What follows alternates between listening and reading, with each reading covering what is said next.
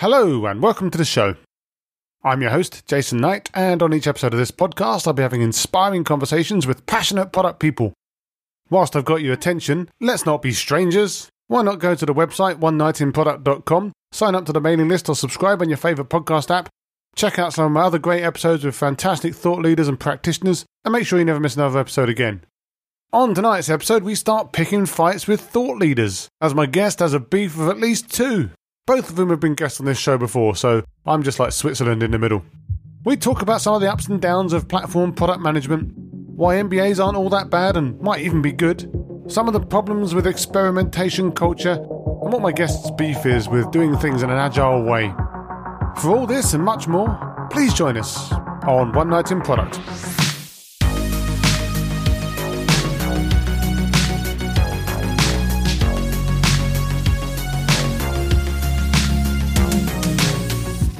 So, my guest tonight is John Zilch. John's a platform-focused director of product and adjunct business school professor who's been described by his peers as a superstar product management leader. John's had a long career through a variety of companies, and as evidenced by his blog title and Twitter handle, Build It, Ship It, is passionate about getting products launched. Given that he said before this call he was off to do some push-ups, I'm sure those launches will be very effective indeed. Hi John, how are you tonight?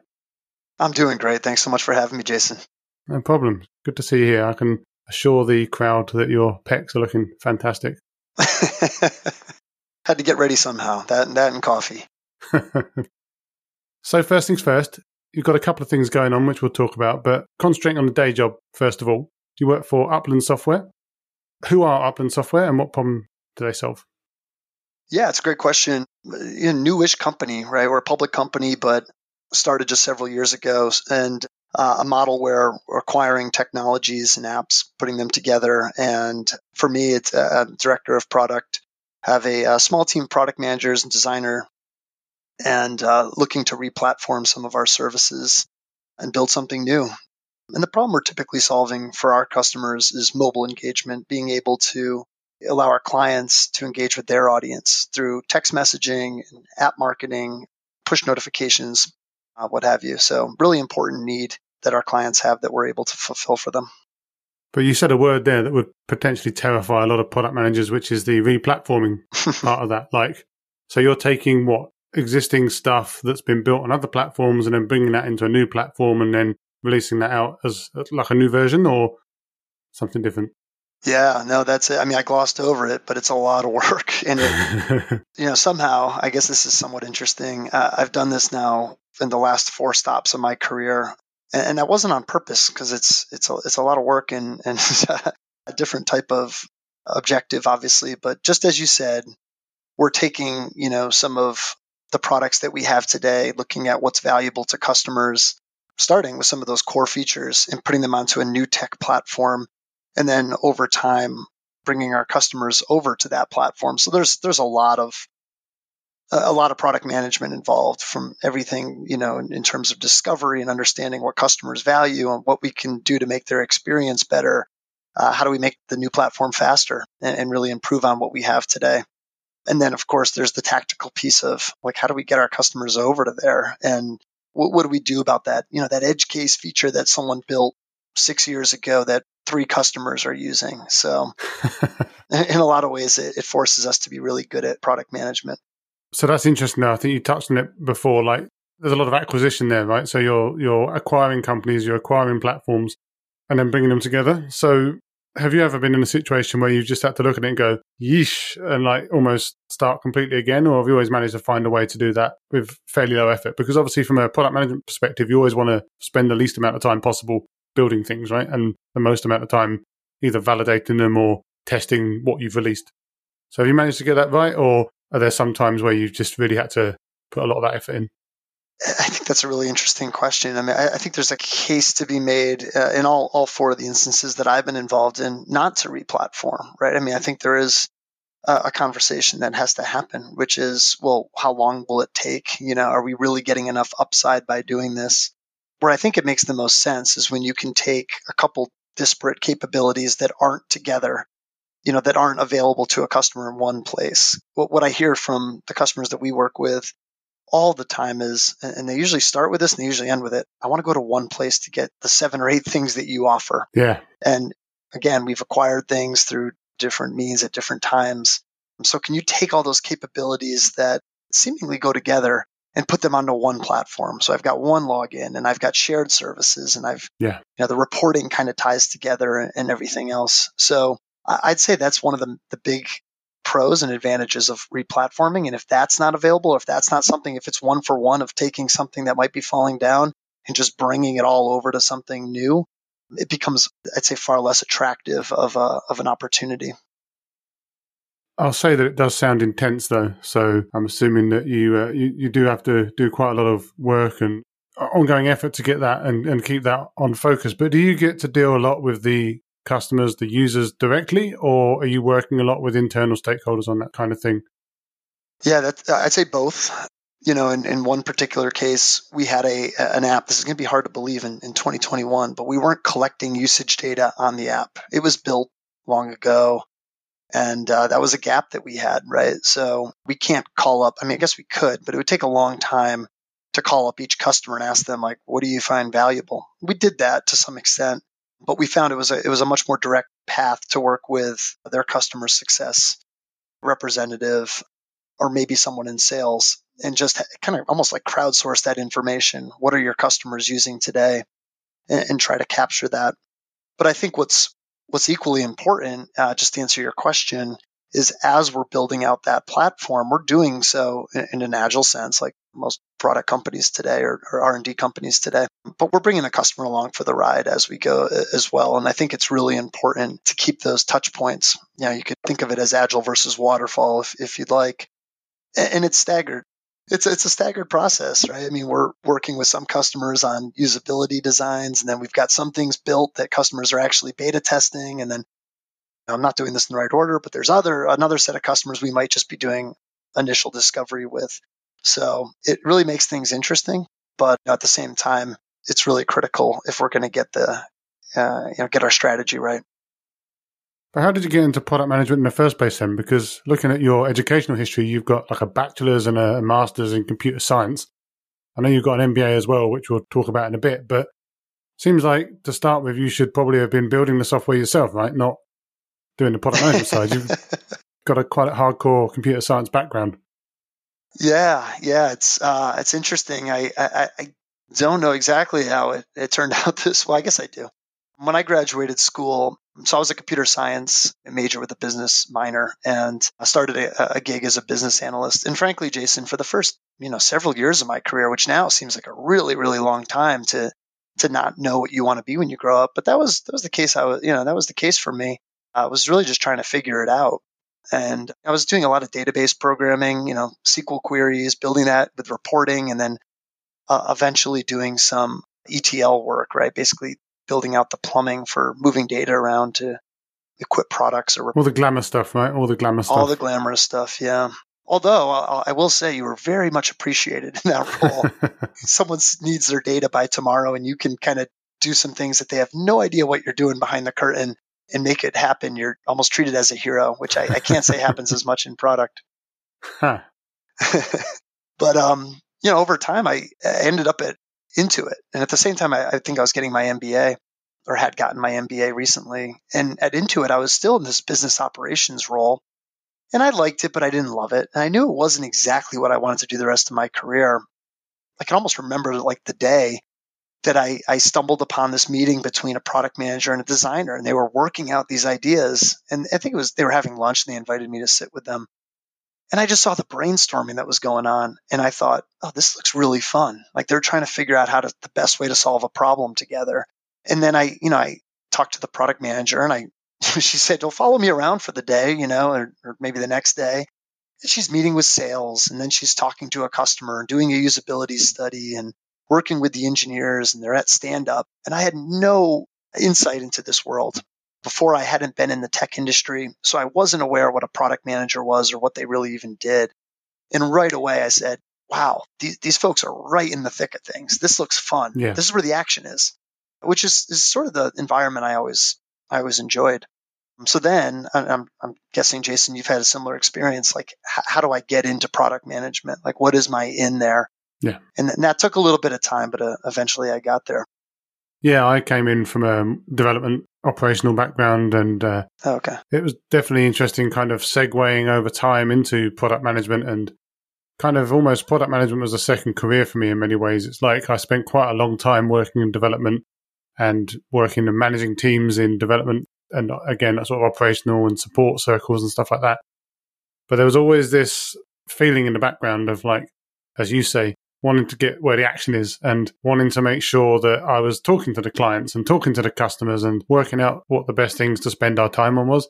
And yeah, I guess it was a bit of a later step in my career, but it was definitely an interesting one. But I think that the thing that really got me was that having had some of that experience in other roles, felt that I've still got a very rounded managerial kind of, for want of a better word, leadership experience, because I've done that in different areas as well. So it kind of makes you feel a bit more rounded. And again, I think maybe that's one of the things that we'll talk about with regards to the MBA, that concept of roundedness and having experiences from lots of different areas rather than just being fully focused on one, I thought for me was very interesting. But you've also got a side hustle. Now, we just mentioned a bare few minutes ago that you have quite a lot of work to do in your day job. So what was it that made you sit there and say, right, launch day, my new side hustle, it's time to do that alongside my day job? What was the decision process there? Yeah, it's a funny story, because when I was at Intuit, I was a project manager initially. Oh, no, that's the worst type of PM. There's a lot of them, right? Program and project. The program stuff looked more interesting too than what I was doing. But so I guess it started there. And this is going back a few years, but at the same time, when we were organizing our release cadence alongside our marketing launch, and we had a few different teams releasing code, and we had to organize all the stuff. And actually, it was the program manager that was kind of overseeing a lot of it. And I realized that we were just shoving this information into, I don't know if it was Google Docs or Excel. Then I went to the next company, which was Dun & Bradstreet, where I actually started my official product career. And we did a few different launches across a few different product lines there. I had a lot of fun at D&B. We did a lot of neat stuff on a company that's been around for a really, really long time. So we were able to be very modern about it. But the technology we were using to just organize and orchestrate a product launch was still like Excel. So we'd create this big Excel document of, like, we need positioning and we need pricing and we need to actually release the product itself, the code. We need to train the sales team. We had this laundry list of things. And we'd say, we're good. Put in an Excel doc, and everyone's just going to go in there and update their stuff. And we all met and we felt good about it. And I was being asked, even in a product role, to kind of oversee that, because we just didn't have resources to do it on our team. So I wasn't doing a great job of it, obviously, because we'd put it in this Excel doc, and then I'd spend a lot of my day running around chasing after people and just saying, hey, where are we with the legal, our terms and conditions and all this minutia and tactical work? So long story short, I'd gone to 2 or 3 tech companies since then, same exact thing. Now, it's either a coincidence or the tools just didn't exist to solve this problem. And in a lot of cases, the product launches were quite unsuccessful, right? In terms of, I mean, we got the products out the door, but we didn't do everything cross-functionally that we wanted to do. And if we did, it wasn't done in a very pleasant way. We had people pointing fingers, and we punted on a lot of things we wanted to do. And I just thought there's got to be a better way to be more efficient for the team. So me and a former coworker who's on the engineering side, actually, we caught up. We were no longer working at the same company. I said, how are things there? And he said, the launch stuff just, I want to manage my team, and I want to code a little bit, and I'm doing the launch stuff all day. I'm in these meetings. And I said, you got to be kidding me. You're involved in this too? And he's like, everybody's involved in these things, and we're all yelling at each other. I said, let's go build something. So what's been really fun has been the two of us, right, to start. And we've been doing this on nights and weekends. And we just launched in April. We've got customers using the product, and launch day has been successful thus far, although it's still in its early stages. But what we want to do really is not just be a project management tool, but also something where people at your organization can log into the app and see what the goals are, see who the personas are, like who are we actually launching this stuff for? How are they going to derive value from it? As a company, what are our goals? Like, what are our KPIs? what would make this launch successful, then of course, what are the different tasks that go into it? How can I get alerts and send notifications to people so they're filling out their stuff, whether it's through Slack or just logging into the app? And we're really, really trying to I think we've done a good job thus far building something that can help teams be efficient and also just feel good about the launch and what they're trying to do as a team. That sounds good, but is this your first startup or have you scratched that itch before? I was just curious, for example, what it's like to actually start something and have to start worrying about startup stuff. Yeah. As in, funding and, as you say, customers, and start to do some of the unpleasant stuff around actually running a business, as opposed to just having a good product brain and trying to make good products. Have you found that a bit of a transition? Well, definitely. I think that's I think it's a fun transition. I'm a first-time founder in this. I mean, I've been at startups and learned through that, but that's under a corporate umbrella of some sort. So with Andrew, my co-founder, and myself, it's nice that we know we work well together. We also know that we want to bring on the right customers. We don't want to take on just anyone who might have needs that don't exactly fit what we're looking to do. And we can work with them quite intimately and understand the best way to solve problems that might align to the long-term vision. And we don't have, honestly, we don't have anyone really breathing down our necks to hit certain targets by certain dates. So we can spend the time necessary to get the product right. And that's really important to us. So yeah, I think if we were to go out and get funding today, we might be, that would change things dramatically. But the way we are right now, we're really close to our customers. We feel like we've got this tight community that we're building for, and we can grow the company as we see fit, which is a nice place to be. It's good to have that freedom. Yeah. But speaking of freedom, or rather the lack of, you've also got a third hustle, which is as a professor at Providence College. So again, it feels like you're a bit of a glutton for punishment when it comes to loading yourself up with tasks and things to do. But what is it that you're doing at Providence College, and what is it you're teaching? Yeah, it's a weakness of mine. I can overcommit. But I think it was probably more of a problem the first semester I did it. So I went to Providence College undergrads. I definitely nostalgic for the school. And yeah, I mean, for me, there's a couple reasons I decided to become an adjunct professor. One being, I think, to learn something truly, the best way is to teach it. And there's a few, so it's a kind of a tech business management information resources class. But we touch on topics like machine learning and AI that I know at a base level, but I really wanted to level up in that area and some of the other areas as well. We touch on a lot of different topics in the class. It keeps me up on more topical things that come up in the technology space. And then honestly, hiring as well, right? So in leading a team of product managers, if I need to fill positions, I can go to some of the top students in my class and pitch them, right? And of course, I've hopefully illustrated the benefits of product management throughout the semester. Sneak those in where I can to get them interested in our line of business, line of work. I see. So it sounds like a bit of a hustle going on there, trying to get your pipeline. It's not a hustle. I mean, a lot of them they're in business school and looking for gigs after they get out. So it's not some kind of horrible product management pyramid scheme where you're trying to just get as many people signed up as possible or anything like that. Not at all. Not at all. I mean, the other thing is it's nice to bring a perspective of somebody who's kind of living it during the day, and then can come and talk about real world applications of the things we're learning and mistakes that I've made in my career and point those out. I think that's helpful. So there is definitely an element of giving back to as part of the role.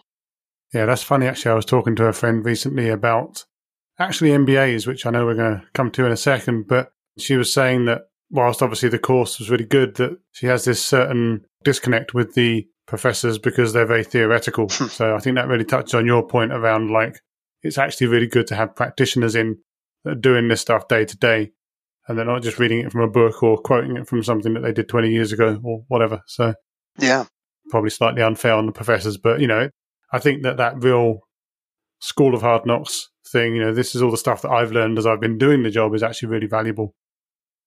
But let's talk about MBAs, because I know that we had a chat before this about MBAs, and I don't have an MBA. You do have an MBA.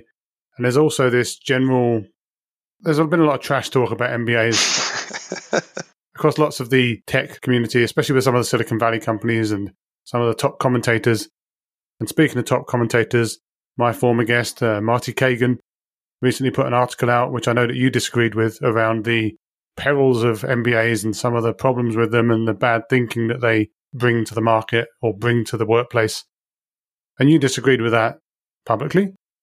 And obviously you've disagreed with that privately. But what's your primary objection to Marty's article? Yeah. Oh, gosh. Thank you. This is a topic near and dear to my heart. Here we go. The reason I'm here, no, I'm kidding. I love the podcast, but I'm happy to talk about it. I'm thrilled to hear your take too, Jason.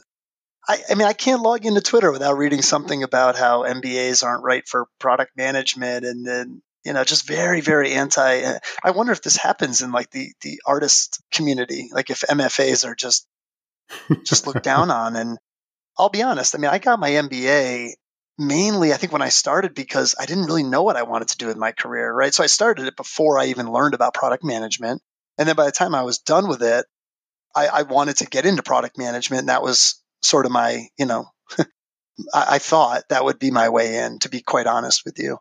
And Marty's article, I didn't agree with because I do think there's some stereotypes built into that. I totally get the sense, just being an MBA and even being a director of product management, which I think, Jason, is your title as well. Yeah. I do show up for stand-ups and I do show up for groomings and work very closely with engineers. And sometimes there's this feeling of, the business person's in the room. Like, what's their angle here? And frankly, I don't think MBAs are going to build great products. I don't think it takes an MBA to build a great product. But I also don't think an MBA can't, is restricted from building an awesome product at the same time. So I don't, if Marty's point was that you don't need an MBA to be a product manager, I would say, well, no, duh. I mean, you talked about your background, Jason. You came from an angle. My MBA, I don't think it ultimately ended up helping me get the gig, to be quite honest. And if it did, it was somewhat minor. I mean, it was the experience I got into it that really helped. The part of his article that I do agree with is that, and I've seen this. I've seen this from people that I've managed. I've seen this from peers, and I'm curious, Jason, if you've seen this. I've seen product managers hold an attitude of, I'm going to write a requirement, I'm going to roll it up, I'm going to hand it to someone, I'm going to leave the room, and it's going to get built. Yeah, I mean, I have seen that. I don't necessarily think I've specifically seen it from MBAs. I think I've seen it from just people from different backgrounds, different working backgrounds, different professional backgrounds, maybe people that have worked at different types of companies. Maybe those companies were run by MBAs, who knows? But that is not an uncommon dynamic in any business, right? And it's something that we all push against, and it comes up in all of the books, including Marty's book, around how that's the worst way to work. And I completely agree with that. I guess where we were both coming from before this call, when we chatted about it in passing, was the behavior that represents is absolutely the worst way to work. And we all agree with that. I guess Marty's article very much paints MBAs as encouraging that type of behavior. Right. And I don't know if that's something that you feel is fair from your experience, or if you think that that's a misrepresentation of what MBAs are actually teaching these days. Yeah, I think it's sort of drawing a line that doesn't really exist. Well, because cliches come from somewhere, though, right? I mean, you say it's a cliche or a stereotype, but cliches and stereotypes, they come from somewhere. Some truth. There's a grain of truth in there, even if it's exaggerated or even if it's out of date or if people are pushing against it. But there's always something that starts from. And are you saying that that's changed, or just that wasn't always accurate in the first place? Well, I don't think it's accurate in the sense that I don't think, I guess it's a problem, right? I mean, folks who don't want to be part of a team that's going to build a product together and really, really live and breathe, pixel by pixel, is this product solving the problem? Are we building the right thing? How can I sit there with an engineer and just point things out and ask questions and solve problems together? I don't think, and I mean, I enjoy that part, and maybe I'm an outlier, I'm not sure, but I enjoy that part of the gig, right? And even in my role today, I still do that. So I'm kind of a player coach in that sense. And I don't think an MBA helps with that, right? Because you're learning about financial, your pro forma models and economics and different things that have nothing to do with building a great product, right? So I totally get that. Now, I think if you've got an MBA who's going into a product leadership position, that's much different. And that's sort of where I am today, right? So understanding just simple concepts, ROI, right? And being able to communicate effectively, having good presentation skills, which I didn't always have. And I think the MBA helped me to some extent. I don't see where those are downsides to being able to perform at that level, right? So I think an MBA is much more beneficial as if you want to, as you climb that product ladder.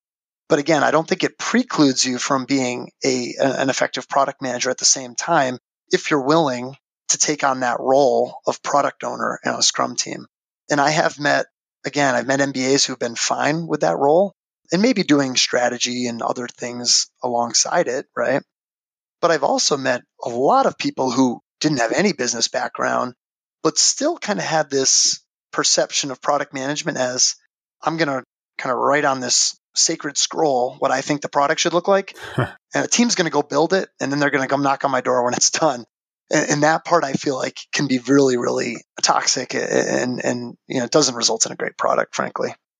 No, absolutely. I think one thing that I'd say, and I read a book actually a short while ago called The Personal MBA, which is a book that claims to give you all of the knowledge that an MBA would give you, which clearly is a very bold claim for any book.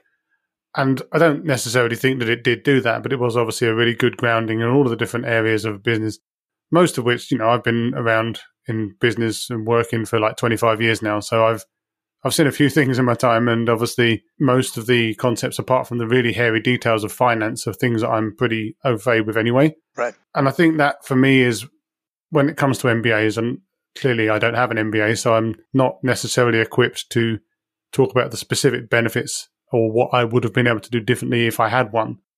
But it feels to me like if an MBA is the start of your journey, as with any degree or with any qualification, right? It's like, I always equate it to a driving test.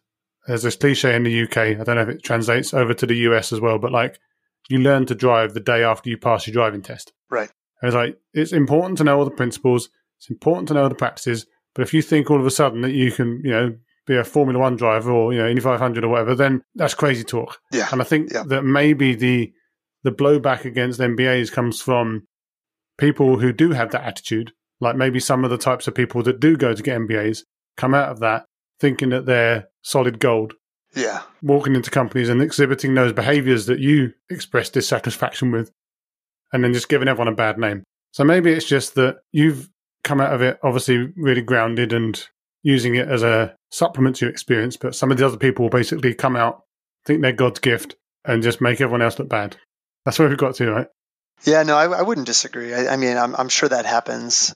I would hope, and this is where I don't. I mean, it's been almost 10 years since I was in school for business school, but I wonder how much of that perception of an MBA goes back decades, right? To the maybe even 80s, 90s when it was a little more, I don't know, more of a cutthroat, like profit loss type thing. And you get out of there and all of a sudden it's like, well, I'm running a product line, right? And this is how I'm going to look at the product line and unit metrics and all of that stuff, unit economics and everything else. I could see where that could be dangerous, but yeah, from my experiences, that's different than the product manager today, which is someone, and maybe this is more of a SaaS, right? Tech product versus I'm a product manager for a sneaker line, right? I'm not going to sit in the factory every day and build sneakers together, right? That's another team that's going to do that strictly. So there could be an element of that too. I agree with you. Yeah, well, maybe we should all go and do new MBAs and see what it's like these days. That's true. That'd be a good test. We also spoke before this about your dislike of the obsession with experimentation. I'm pretty sure you maybe had a bit of a ding-dong with another product thought leader on that one on Twitter as well. Jana. You're going to get me in trouble with all these people that I really respect. Exactly. But you're really picking your fights with these people, obviously, and that's obviously a really Boston thing to do as well, though, right? Exactly, yeah. That's how we are in New England. But surely part of the point of product management and lean startup thinking and being agile is all about experimenting and MVPing our way to success rather than just kind of sticking with what we've got. I mean, isn't that really what experimentation means? Just trying things and seeing if they work? I mean, what's wrong with that? I think that's true, right? I mean, a good experiment can go a long way for sure. At Intuit, I remember, and I wasn't in this division, but I heard stories that TurboTax would, move its button on a screen 4 inches and roll that out for 1% of customers or users and really see if it moved the needle on their success metrics. So, I mean, those types of things make all the sense in the world to me, but that's a little bit different, right? That's going back and making sure that the product you have today is actually going to perform the way it should and really optimizing a feature that already exists or an experience that already exists. And I think that's true. And yeah, I follow Jenna, and I really appreciate what she does for the product community. And it's not just her, right? I think I responded to maybe a tweet of Jana's, but I see it all the time. Hey, let's run more experiments and do, and build less features. And I think the build less features thing is really important. I was chatting with an executive at I'll just say a MarTech company that has been doing pretty well over the last few years, and they're running into trouble now. And he said, we built too much. We got so good at building product and releasing it that now we're over our heads. And if you go to any review site, I'm not going to name them, but if you go to a review site or if you go to even Glassdoor and look at employee reviews, it's our product's falling down, right? And we can't keep up. And now we got to put out those fires, but we also have other things we want to do. And I completely agree with feature overload where my hesitation around experimentation is it feels like it's almost taking the place of discovery, right? And now I'm hearing, well, a survey could be an experiment. To me, that's like, well, that's not really true, right? And what I've heard from other folks is like, but sometimes you kind of have to build something, whether you want to call it a new feature or a feature or changing what you have today. You've got to put some developer time into building in that, even moving the button 4 inches, right? That's a commitment that you're making with your development team and being able to test it thoroughly. And you have to be very transparent with the team that we want to run this experiment. We think it's going to move the needle. But I guess where I get a little bit skeptical is I would have a hard time walking into the Scrum room every week and saying we're running a new experiment. And I don't know, Jason, if you have a reaction to that. Like, I mean, you've done this for a long time, right? Yeah, I mean, my current company make APIs for banks. So banks aren't really the types of people that want to spend lots of time experimenting with fun features that we felt about. So I think for me, it's about trying to do the smallest amount of work possible to see how far your solution could take you. Now, maybe some people would call that an experiment. I've certainly been in situations in the past where the smallest amount of work you could do is weeks or months worth of work, and that starts to feel like a bit of a commitment, like you say. But if I'm in a situation where I can do a couple of weeks worth of work, 4 weeks worth of work to pull something up which demonstrates some value, which we can then take out to people and test with them, I think I'm okay with that. But again, no one of our client base wants us to be changing, even for 1% of the customers, anything without telling them first, because this is a deep integration with their banking systems. I think maybe, I think I said this in the talk I gave a while back, it's like, if you've got 1 million effectively individually low-value users, you can pretty much experiment on them as much as you want, right? Because ultimately, you've got the volume. I think there's quite a lot of product management where you don't have the luxury of being able to do the 4-pixel button movement or the changing of the color or anything like that. It's just, I think there's definitely a place for it. I just think you really have to be very purposeful about it and not just do it because you saw it in some article or something like that. Yeah, no, I definitely think you're right. I mean, I think it depends on the company. And if you're a consumer app and you're maybe looking to do something, it could be a lower lift. But I guess my fear, right, is that our product manager is going to shift to this experiment model versus doing really good discovery and understanding what is it that customers actually want. I'm in favor of some experiments. I was at 2 stops ago, I was at a company and we were building a new analytics report. And it doesn't sound like that would be a key product, but the way we had positioned it, we thought this was going to be a significant driver of revenue, this analytics report. And we were going to go off and build it. And we had very, very strict timelines that were coming very soon and had to scramble. And that means discovery and mock-ups and putting something out there quickly to go sell. And what I had pitched to the management team, and it got rejected, and maybe it wasn't the right decision, but it's an example of an experiment, which is, well, why don't we go and take the customer's data and just build something out of Excel, right? And maybe you dress it up a little bit and you make, maybe it ends up living somewhere else. But what if we just delivered them this report in a PDF format in Excel and seeing if it drives value, right? And given the nature of what we were trying to build, that would have probably worked as far as a deliverable. That way, if it's not what they want, or if there's something else, we don't now have to throw away the coding that we did or the engineering work we did. It's less of a lift to do this manually in Excel for the first few customers. And this isn't a novel concept. Doing things that don't scale has become pretty popular in the product space, right? Yeah, I think doing things that don't scale is absolutely fair enough. I think the problem is if you can't escape that, then you get into trouble, right? So it's very fair to either start with your MVP and have a concierge behind it or something like that that's doing a lot of the lifting because you didn't build that bit yet.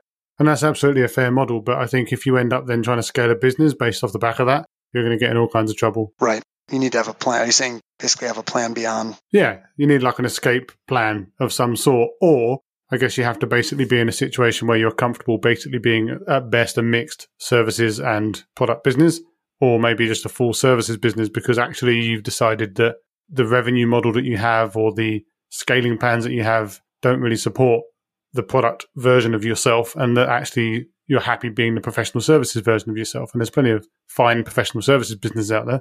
It's just a different model, right? So you have to make that call. And I think that the way I've seen it described before is that either of those things is a fine outcome, but just decide properly. Don't stumble into one or the other. Know where you are and go where you're going, but go on purpose. Completely agree. Yeah.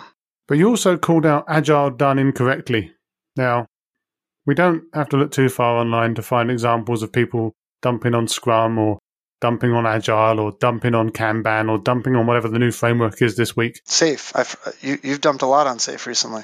Well, I don't really like Safe, but, I don't necessarily even count that as Agile, but obviously at the same time, I appreciate that based on some of the comments that I've seen from people that I've chatted to about it, it's like, sure, maybe it's not as amazing as some people think it is, but at the same time, it might still be better than some of the alternatives, i.e. massive long waterfalls and stuff like that. But either way, I mean, ultimately, and I'm probably just as guilty of this as anyone because I've not got a solution for Safe. I've not got a replacement for Safe. And most of the people that are calling out problems with Scrum or problems with Agile or problems with any of this stuff, they moan about it, but they don't really have a solution.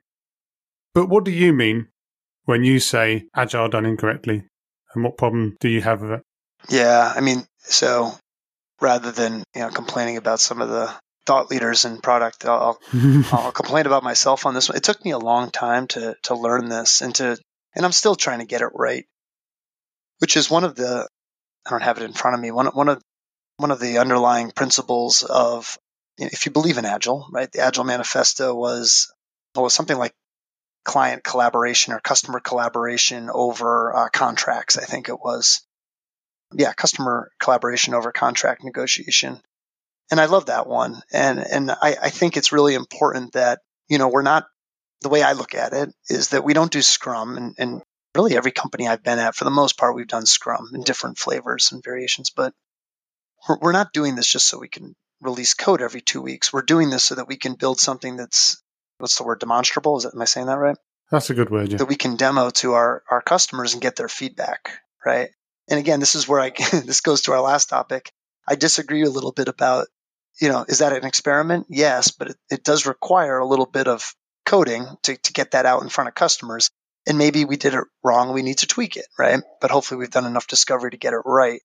But the important thing is if we've done it right or even partially right, we can release that and the customer's going to get value out of it not too long after. Where I've stumbled at the start of my product career was we weren't really bringing customers along for the ride.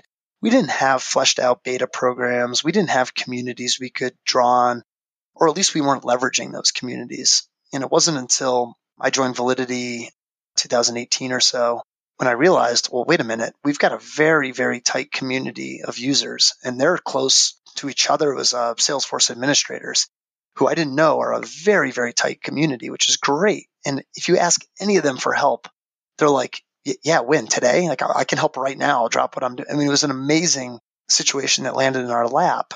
And because we had that accessibility, I suppose, or access to this customer set.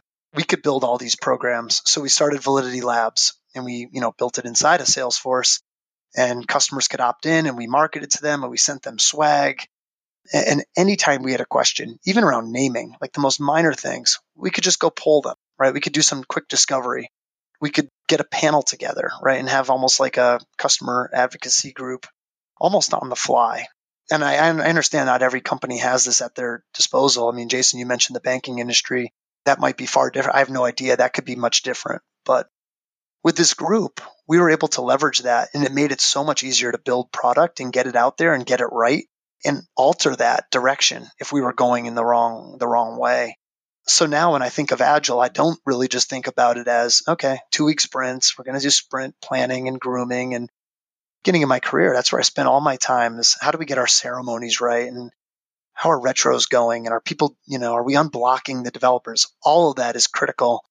But I was leaving out arguably the most important part was, well, wait a minute. Yeah. Do we have customers here at the table with us virtually?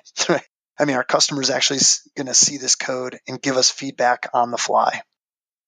Yeah, I think I did tweet once, actually, one of my many unsuccessful tweets, which was like something along the lines of, I've never had a customer ask me to see my burn down chart.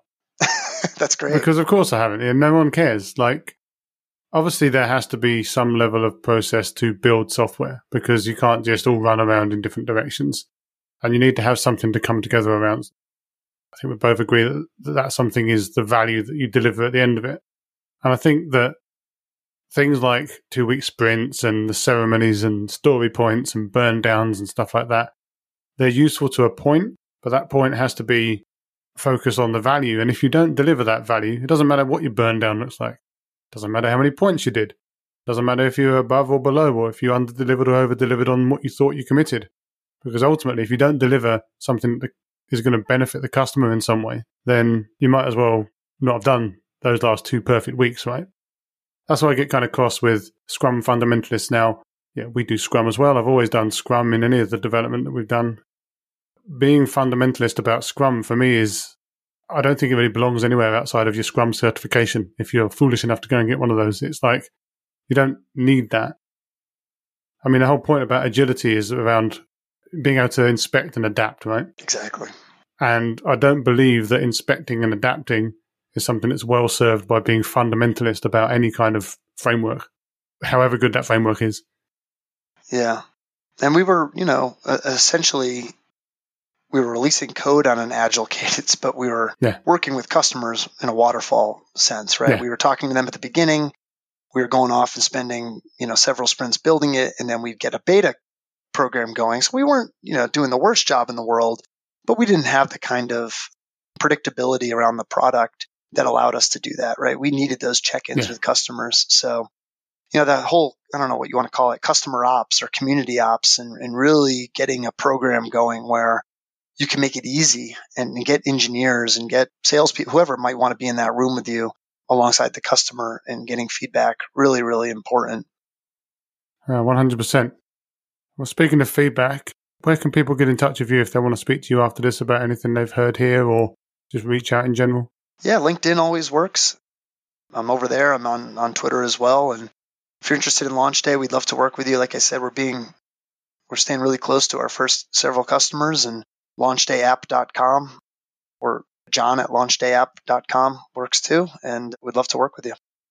You always know that you're one of the early team members when you've got just your first name at the email address, right? Exactly. Cool. I'll link those into the show notes, and obviously hopefully get a few people coming over and trying to find out more. Well, that's been a fantastic chat. So obviously really appreciate you taking the time to share your experience, your background, some of your thoughts, and some of the controversies that we might try and stoke around some of this stuff. Hopefully we can stay in touch. But yeah, as for now, thanks for taking the time. Jason, this was great. Thanks so much for having me on. As ever, thanks for listening. I hope you found the conversation inspiring and insightful. If you did, I'd love it if you could share it with your friends on social media, pop to the website onenightinproduct.com and sign up to the mailing list, or subscribe on your favourite podcast app, and make sure you and they never miss another episode again. I'll be back soon with another inspiring guest, but as for now, thanks and good night.